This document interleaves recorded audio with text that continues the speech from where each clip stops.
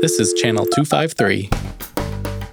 Channel 253 is sponsored by Alaska Airlines. I'm Nate Bowling and I fly Alaska. To book your next trip, go to alaskaair.com.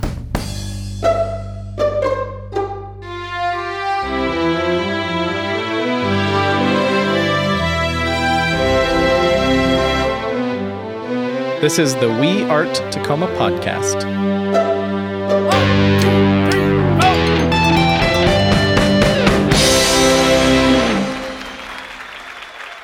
This is Eric Hanberg, and you are listening to the We Art Tacoma podcast. How are you doing, Doug? I'm grand. This is a delightful episode. We sit down with Chandler O'Leary, who has a new book, The Best Coast, an illustrated atlas of the West Coast. I want it. I really want it. This thing is one of the most beautiful, physical books I have ever seen. Yeah. And every single thing in it was illustrated or written by Chandler. Let's give it a listen. Chandler O'Leary, welcome to the show. Thank you, Eric. Thanks for having me. I'm really excited to talk to you about all of your many cool projects and especially the book. The book. But first, let's talk about some of your artistic background. What would you say your medium is as an artist? I think of myself as an illustrator and letterer, and I work kind of in a variety of media, but in terms of the illustration, watercolor seems to be my weapon of choice. Yes. And also I do a lot of line drawing, so there's a lot of pen and ink in there. But I think if you were to ask other people, they would probably say watercolor is what they identify with me. But I also do some digital work. I tend to have one foot in the analog world, even when I'm working digitally, though. So it all kind of looks handmade. Yeah. In a former life, I did a lot of letterpress printing, and I think some people still think of me as a letterpress printer, even though I really haven't done much of that in years now. And that's the Dead Feminist Project, or are you thinking about something else? I used to do my own work via letterpress as well. Now the Dead Feminist is the only letterpress work that I am really a part of anymore. And I am not the printer on that project. Jessica Spring is the printer. She's a real letterpress printer. I always felt like I was an illustrator who used a press sometimes and was kind of posing. She's got the printer mecca. She basically. does, yeah. It seems like it's amazing in her print shop. Yeah, she has. You should really have her on sometime. She's great to talk to. She's got a real letterpress print shop. It's incredible, and I have printed some of my own older projects there over the years. But I've kind of moved away from that because I never had my own letterpress studio. I didn't want to impose on Jessica all the time, and it's such a labor-intensive, process-heavy medium that I felt literally heavy. Really heavy. Yeah. Jessica could tell you the story of how she moved out here with all her equipment. Yes. I've heard that story. It's a great story. Yeah. We will have to get her on just to tell have her that tell that story. Yeah. But it's such a labor-intensive process that I felt like the ideas in my head could never keep up with my output. And I was getting really frustrated with the amount of labor involved for a relatively small output. So I kind of went back to my roots, which was drawing in sketchbooks, doing just one-of-a-kind drawings, more immediate. Like watercolor is a very immediate medium. It's fast. It doesn't take a lot of equipment. It's cheap. You don't need anything really fancy to do it. And I felt like that I could keep up with my own head a little bit more. That's really interesting. Yeah. Wow. So you moved to Tacoma in the aughts, if I recall correctly. 2008, yeah. Okay. And if I recall back, the first thing I think I remember seeing of yours was the sign or the logo for a now defunct bookstore on Pacific Avenue. Meta Books. Yeah. It was beautiful. Thank you. I actually just saw him. The guy who used to own that, he is still a collector of my work. So I just delivered a piece to him a couple of weeks. Actually, it was right before I had my baby. So I actually just saw him. That's cool. Yeah. And that was, I was really sad that bookstore didn't make it. It was bad timing. It was right at the beginning of the recession in a place with expensive real estate. Yep. But that was actually my first freelance project when I moved to Tacoma. And what was it? What is it like moving to Tacoma and being an artist? How did you find the Tacoma creative community? I feel like I stumbled upon this magical thing that I feel stupid lucky to have accidentally found, because it was never. I never knew that Tacoma had such a strong arts community. It wasn't the reason we moved here. I had no idea. I was previously living in Minneapolis. My husband and I had just gotten married. Which has a very strong arts community. It does, but it's a little different than here. It's kind of split between graphic design. They have a huge graphic design community, and I actually worked at my job was as a graphic designer, and they also have a big letterpress community there, and the two have gone hand in hand for decades. Sure. So, but it's a different feel from here. I think Tacoma's it's smaller for one thing. It's also a more grassroots feeling, more craft fair, freelancer-y world, and Minneapolis has a lot of design firms, a lot of higher-end galleries, that sort of, and I don't fit into that world. But I wasn't from the Midwest originally. I was from the East Coast, and I really wanted to get back to a coast. And no offense to Minneapolis, I just was ready to try something else. Hey, yeah. And so I said to my new husband and said, hey, how about this? How about we move to the Pacific Northwest because we haven't been there yet? And how about I quit my day job and start my own business, and you can find a job to support us while I get that off the ground? And he said, okay. Wow, way to go. He's a good sport. So we wanted to move to the Northwest. We figured it would be Seattle just because that's the biggest city. That's one you'd heard of. Right. And that was the only place I'd actually been briefly. Yeah. And we figured that's where the jobs would be. But he was offered a 1-year sabbatical replacement job at University of Puget Sound. And so we thought, okay, let's try Tacoma. Can't hurt, right? And we loved it. We loved it instantly. And then the economy tanked. Yes. And he had a 1-year position, and I was running a fledgling business. Yes. And we thought, oh my God, what are we going to do? But luckily, at the 11th hour, he was hired at another school here in town. He teaches high school now. And that was like May. So we were really shaking in our boots at that time because usually school jobs get buttoned up way earlier than that. Yeah. And then my business kind of took off. And so we've been here now 10 years, more than 10 years. And we loved it. And the arts community was such a bonus. We had no idea. And then when we moved here, not only did we figure out it was an arts-heavy community, but also the level of institutional support right down to the city council level. I had never lived anywhere that they actually had a city arts program with employees in charge of like grants and public art commissions and things. And all the credit goes to Amy McBride for basically building that department. From ground up. And she was one of the first people I met in town, actually. Wow. And I just couldn't believe that we had this in a city of this size, that sort of support was there, because Minneapolis didn't have that. And it was much more competitive. It was much harder to find your place in a bigger pond like that. And I feel like not only did all of these opportunities exist here, but I was really welcomed with open arms. And that also does not happen everywhere. I feel like Seattle doesn't have that sort of welcoming vibe. It's much more competitive. It's much more like, well, okay, yeah, you're another drop in the bucket. But I never felt like a drop in the bucket here. I feel like in Tacoma, you can say, I'm an artist, and everyone will say, great. Yay! And in Seattle, it's like, I'm an artist, like, prove it. Yeah. Another one? Which has its downsides, because, like... Are you a real artist? Yeah. I mean, in Tacoma, there's some downsides to that, because it's like, it can... we don't need to get into that. I think it can be hard because it's changing, because I feel like Tacoma's arts community is growing. There's now a lot of people I don't know anymore. I used to know everybody. And, well, all the artists fled Seattle, and they ended up here. Right. And now it's weird. I've only been here a decade, but I'm kind of one of the old guard now. And I'm like, I've not been here that long. But people kind of treat me as part of the old guard now. Yeah. But when you have a smaller community, you see the same names over and over again. And I know people are probably sick to death of me because they see me at all the same things. Oh, yes. Oh, Chandler. There's that Chandler. So sick of her. But I think the upside of that is that it's easier for an emerging artist to kind of find their way in. Absolutely. And I think it's still, even though it's grown, it's still really welcoming to newcomers. And I know I'm happy to meet new people. I'm glad to see new folks arriving. And although I think it took me all of 5 seconds to get that Tacoma chip on my shoulder, because I was here immediately. And Comes with a driver's license. Oh, and getting the insults from Seattle people. And it took me 5 minutes to be like, hey, now, wait a minute. Who are you calling hard scrabble? Yeah. And now I'm like, oh, you're liking us now. You're all wanting to move here now.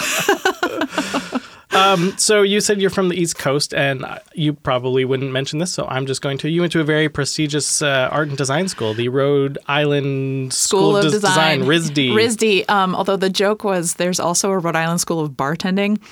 RISB. RISB. So we had this, my friends and I had this joke that if you ever flunked out of RISD, you could always go to RISB. It's funny. And if you say it fast enough, maybe nobody will notice. What did you focus on when you were a student there? I was an illustration major, although I had a totally different trajectory at the time.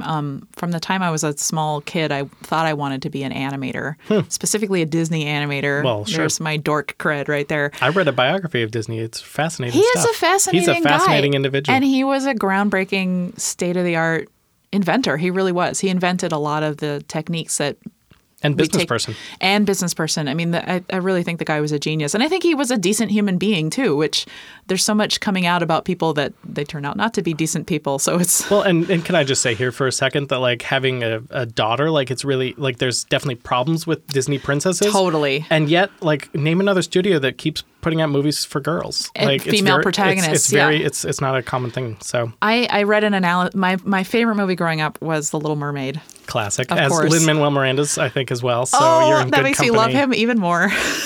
And I just read an analysis of it that was highly feminist. And even though it's a princess movie, it talks about her leaving a well-meaning but abusive father and finding her own way and wanting to study basically a STEM field at a time and place where it was discouraged for young women. And it kind of blew my mind to That's look at it again. fascinating. Yeah, I'll have to forward you that. I'm really interested. Yeah. Yeah. So you wanted to be an animator. And I went to RISD, and I was told I actually applied to Cal Arts, which was the feeder school for all of the Disney animators. It was actually founded by Walt Disney, California Institute of the Arts. It's in suburban LA. And I didn't get in there. And I thought, oh my God, if I can't get into Cal Arts, which is more of a tech school than an art school, I'll never get into RISD. And I did, and I was shocked. And they do have an animation program, but I was given the advice that animation studios want illustrators because they want people who can tell a story through their drawings. Oh. So they advised all the animation people to actually major in illustration if they wanted to do Disney type work. So I did, and I took some animation classes and discovered that I absolutely hated doing animation.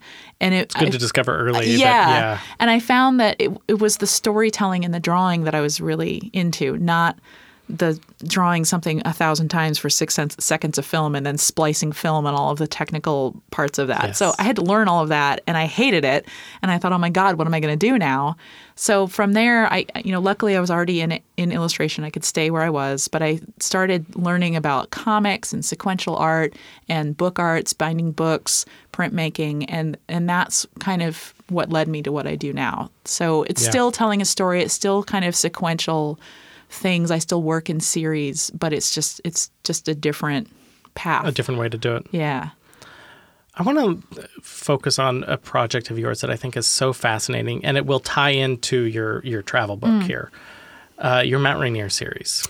Yeah. So you have a series of Mount Rainier where it's almost like a little make-your-own diorama made out of like cardboard or paper. Do you want to talk about that? Because I think it's so cool. So that's actually a good segue from talking. I mentioned book arts and artist books. So an artist book is not like a book you buy at a store necessarily. They tend to be handmade, and they are an art object over which the artist has a high degree of control. So maybe the artist wrote the story in addition, and maybe it was hand-bound. Not all artist books look like books at all, and this project does not look like a book, but it is. So it's called Local Conditions. Subtitle is 100 Views of Mount Rainier, at least. At least. And I got the idea actually on my very first trip to Seattle. I was out here on vacation, and everybody had told me, oh, you're never going to see Mount Rainier because of the weather. But I was here in January, it was January, and it was sunny. It was a cold snap. And coming from Minnesota, it felt like summer to me, but everybody was bundled up. Right. And because it was cold, the mountain was out. So I got to see it, and I got to see kind of the clouds roll in and obscure it. And I thought immediately of the Japanese artist Hokusai. And he did the 100 Views of Mount Fuji in the mid-19th century. And that's a very famous series. The Seattle Art Museum has several of those prints. And I thought, oh, wouldn't it be funny to do 100 Views of Mount Rainier, but Mount Rainier's not in half of them. Ha, ha, ha, ha.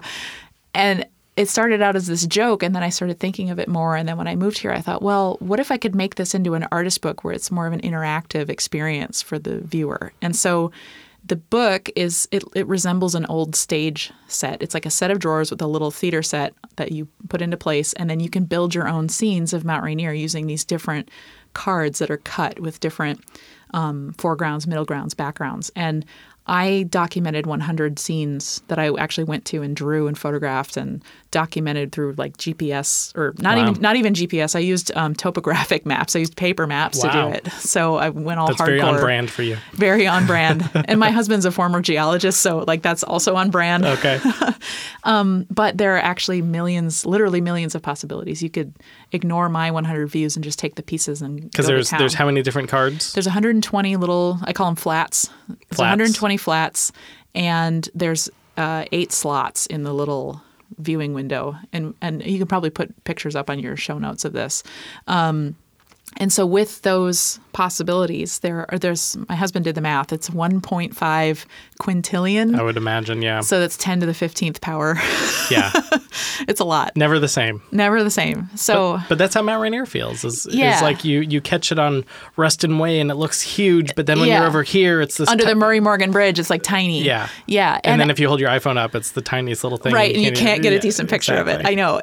And then that's kind of what led me to that, because this Hokusai series, he actually did 2 series. He did 100 views of Mount Fuji in black and white, and then he did 36 views, which are actually more famous in color. That's the one with the Great Wave. Everybody's seen that. Oh, that's one of the... That's one of the 36 views. Interesting, Yeah, okay. so Mount Fuji is actually tiny Yes, it's in very that tiny. one. But what I realized in looking at these series as a whole that he did is that it's not really about Mount Fuji at all. It's about everything else, life going on around it. And so there's some scenes in my project that are dead ringers. They're like homages to his scenes. Like there's an upside down reflection in a lake that I totally stole from him as an homage. And he also saw Mount Fuji as eternal, as immortal. But it's not immortal. It's a volcano. Right. It's not only is it going to erode, it's also going to blow up someday. And Mount Rainier's the same.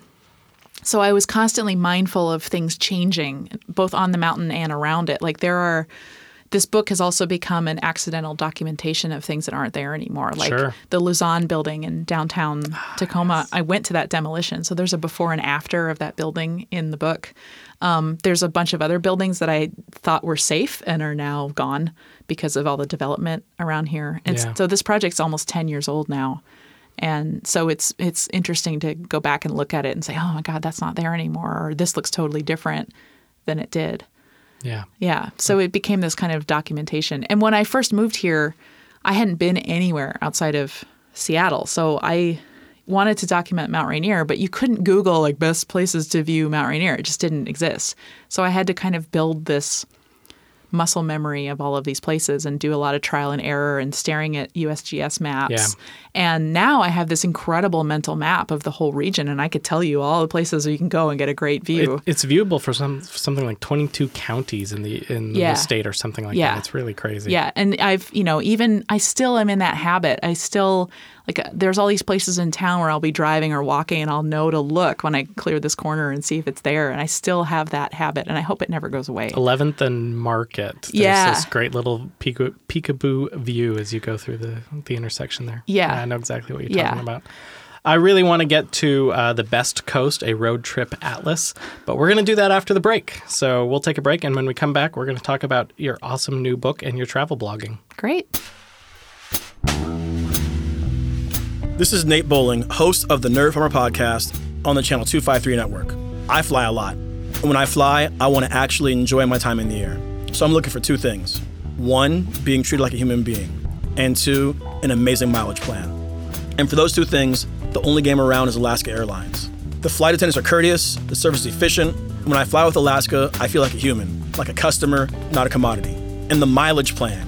I get rewarded for the miles that I fly, which means that flying across the country really racks up the miles. So the next time you're looking to fly from SeaTac, skip the travel sites. Just head to alaskaair.com, book your ticket. You'll thank me. I'm Nate Bowling, Alaska Airlines MVP Gold, and I fly Alaska. To book your next trip, go to alaskaair.com.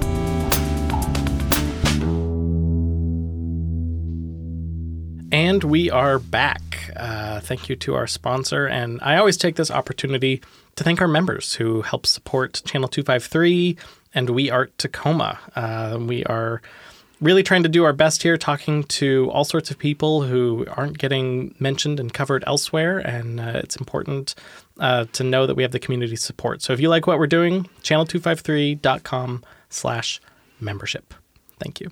Okay, Chandler, The Best Coast, a road trip atlas. This is an illustrated atlas of the West Coast. What were you thinking?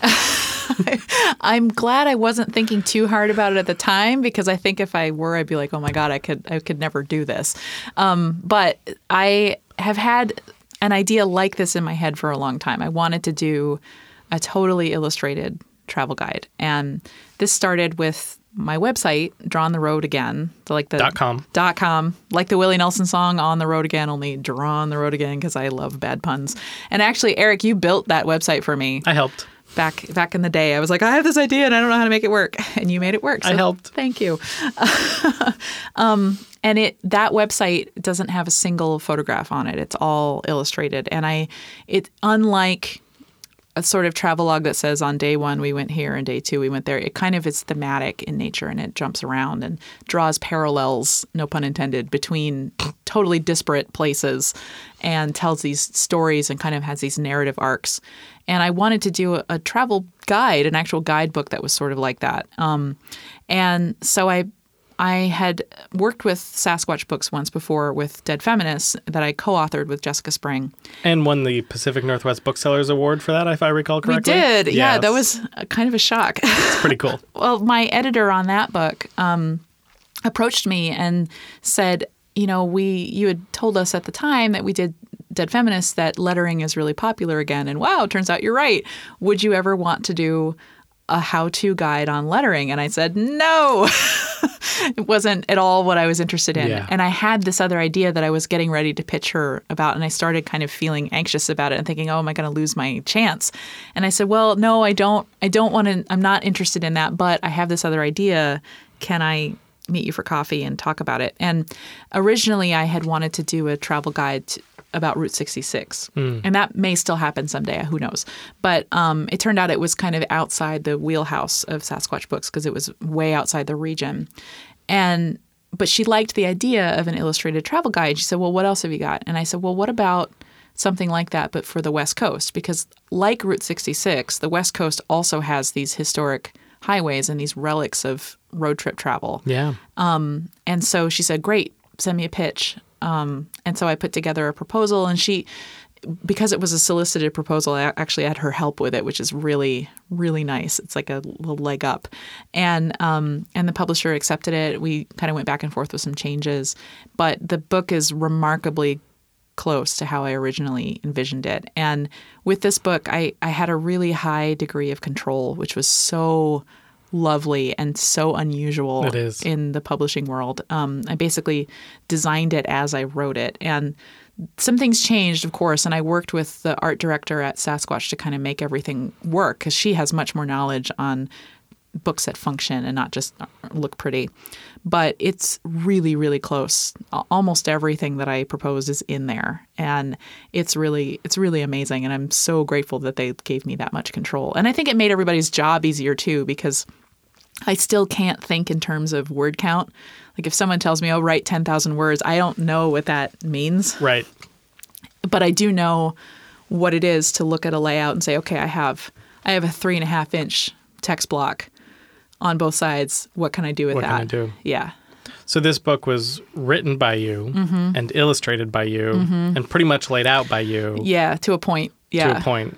Yeah. Did you go to China and manufacture it yourself too? I mean, I was dying to, because I'm a total control freak, and I miss going. That was the thing I missed the most from my graphic design days, is going to press checks and having my little loop and looking at the moire pattern under the loop and saying, hey, can we bump up the cyan a little bit? And I didn't get to do that, but that's okay. So as we look through this, we see text, we see maps, illustrated maps. Yes. These are not Google Maps here. No. These are illustrated maps. We see illustrations of little tourist traps or things you might want to see along the way. I'm on the page for wine country here, and this page alone looks like it was 100 hours of work, because we have 2 maps, an illustration of grapes and wine country. We've got an illustrated title for wine country. Hand lettering everywhere. Doug's trying to see it through the window. I want one so bad. What did this take to produce? I mean, this is an incredible feat, not just in terms of the actual, illustration and writing, but like to gather this must have been incredible. Yeah, thankfully I had done a lot of the research already because I'm going to be traveling all the time anyway. So I kind of had all of at that point it was almost 8 years worth of road trips up and down the coast. So I had tons of sketchbook drawings and I had zillions of photographs already that I had done, and I could actually present that to the publisher. And some of those drawings are basically reproduced. I had to redraw them for the format, but some of them are just right out of my old sketchbooks. Yeah. But then I made one more trip after the book had been contracted, and I spent a month actually, and it was kind of cleanup. It was like batting cleanup. It was like all the places I hadn't yet gotten to, all the places that are way out of the way, like getting on a boat and going to Catalina Island or doing the Channel Islands, stuff like that. And I also drove every inch of Highway 99 from border to border. Wow. Which I had done pieces of, but I'd never done the whole thing. And it's actually kind of a feat to do the whole thing because it's not contiguous anymore, and it sends you off on these wild goose chases. You got to see Fife doing that. Fife! With the poodle dog. And the daffodil, I guess that's kind of Federal Way, that daffodil motel. It's kind of on the border of like Fife and Milton. Yeah. It's like... Once you get off of I-5, there's really interesting things to see. Yeah, and I-5 has replaced a lot of what Highway 99 was, but you can still drive something like 85% of old Highway 99. Wow. It's just you may have to get off, especially in like the mountains of Oregon, you have to get off the freeway every exit. And, yeah. Did you do that? I did. That's crazy. It took forever. It took me, so from Tacoma to Ashland, Oregon, at the bottom of Oregon, if you take the freeway, it's like 7 hours. It's a long day in the car, but you can do it just fine. Yeah. If you do via Highway 99 and you never stop, it's like 15 hours. Oh, man. And I did it. Oh, man. And I got into Ashland like at 9 p.m. and it was pitch dark. And I was like, okay, but I did it. So I probably didn't plan that as well as I could have done, but I had only so many. Lesson learned, yeah. I had to get to, Sacramento by exactly. the next day. So I've already lost the original question. So you... the putting it together. Yes. It actually, I think any book is like this, but this book especially was really the sum of a lot of pieces. So it was like this weird puzzle to put everything together. And because doing a book like it has that nature anyway, that was part of why I lobbied so hard for them to let me do the layout as I went, because then I wouldn't have to write excess text and then edit it back or add more. We actually had a really good picture of how much space we had. And I still had to rewrite things, but mostly it was because of maybe like my content wasn't so great. Okay. Rather than this isn't fitting, you need filler. There's no filler in the book. It's really tight. And so having all these pieces, trying to fit a map into a layout and making the map fit like a geographical area that had to fit in a vertical space. It was this weird game of puzzle piece fitting. And I also, there's a lot of little illustrated icons in there. So I kind of drew everything in these pieces and then we fit everything together digitally. The other monkey wrench in this was that I was pregnant at the time that the final illustrations were happening and I was really ill the whole time. So we managed to not push the pub date back. It was a near thing, but I needed every second. And when they, my editors were really great. They were understanding and they pushed back every deadline they could so I could work around that. But it was really hard. And there were some days when I was like, oh my God, I just want to lie down on the floor. But I have to do 6 maps today or I'm not going to make the deadline. So it was a struggle, but it feels so good to have gotten there with everybody's help. What put it all together? What is this? How much text? How many illustrations? How many maps? It's been a while since I tallied up the text. I think it's about 70,000 words, which is that's a little less than it's like a novella in length. And there's over 400. It's just a short novel. Yeah. I've had some novels at 70,000 words, and I want them to be novels. So let's just call it a novel. All right. It's about a novel in length, so it's about 70,000 words, and there are over 400 full-color illustrations, 99 maps, and like another 112 hand-lettered treatments in there, and then another 100 or so like little tiny illustrated icons, like little signs and little kangaroo rats and little wine bottles and things. Yeah. So yeah, there's a lot of little pieces and big pieces that went together. That is absolutely amazing. And just sending the files was just this big exercise in double checking everything. And even like the day before it went to press off in China, we had like 3 design people and 2 editors and me all like checking all the boxes and like, oh my God, where did the Shining axe go? We need the axe from The Shining. Where's the file? And I had to like resend the file for these little pieces. So it was this massive logistics game. And somehow it all came together. And if there are any mistakes in there, I just don't even want to hear about it. Nope. Nothing. You don't want to know. I don't want to know. Why is the Shining axe in there? I know. This is the kind of book that is. There's weird random things like that. Timberline Lodge. Very good, Doug. Timberline Lodge is where they filmed the exterior shots for The Shinin. Yeah, the Overlook. Yeah. And the Here's Johnny axe. I'm not even sure it's the actual one from the movie. I think it might be a replica. Whatever. I don't care. It is behind the desk in the lobby, nice. And you can ask for it. You can ask for it. And you can take a photo with it, and I totally did with a string. I was there with my in-laws, and they were off exploring somewhere else, and I saw the axe, and I'm like, oh my God, you have the axe. And they're like, would you like it to take a picture? And there was some random dude standing next to me, and he's like, I'll take a picture of you if you'll take a picture of me. So we had a little moment. Axe handoff. Yeah. It was great. So there are all kinds of things like that in this book. And I have a thing for movies filmed in real locations. And so there's also the book has a lot of side trips. So it doesn't just adhere to the old highways. Like half the book is about Highway 99. The other half is about the coastal highways. So 1 and 101. But there's side trips. So there's a side trip to Yosemite on there because it's only a couple of hours from Highway 99. And the old Park Hotel at Yosemite is what used to be called the Ahwahnee Hotel. It's now called like the Majestic Yosemite Hotel or something.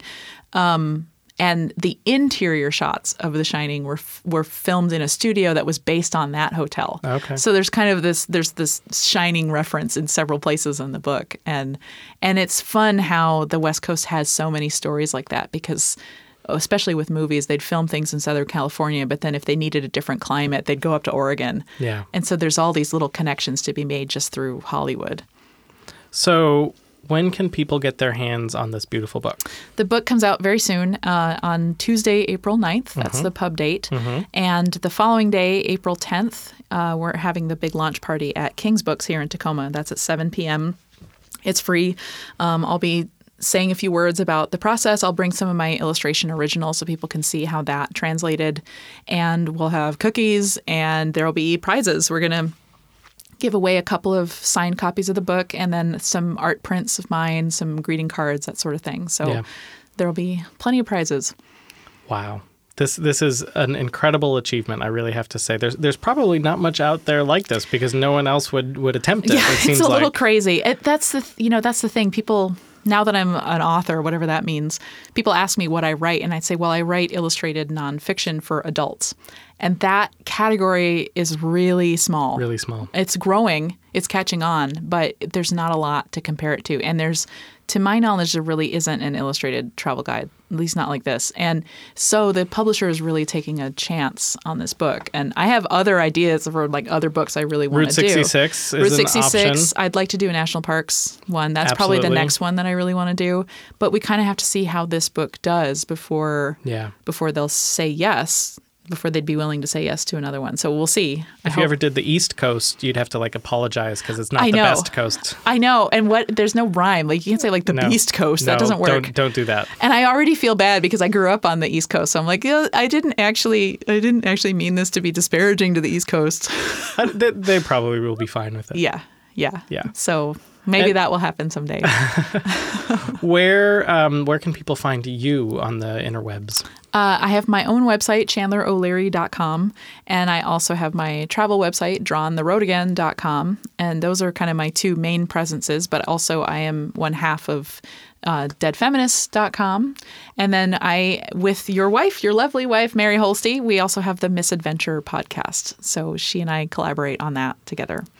And you And that's a travel talk about podcast. all of the travel that inspired the book, basically. Yeah. Yep. So we also did a podcast about this book, and we've just finished recording a podcast about her adventures in Australia. So yeah, So there are many different ways to find Chandler. I'm around. Yeah. Well, again, I really appreciate you taking the time to share about the book, to spend all of the time writing it, because I just think that this is an amazingly beautiful book, and I'm excited to see the West Coast through your eyes, because you have that attention to detail that is captured by your illustrations and by your writing, and I think it's going to be really exciting. Well, thank you. I really appreciate that. I hope you like it. Yeah. Thanks for coming on the show. Thanks for having me.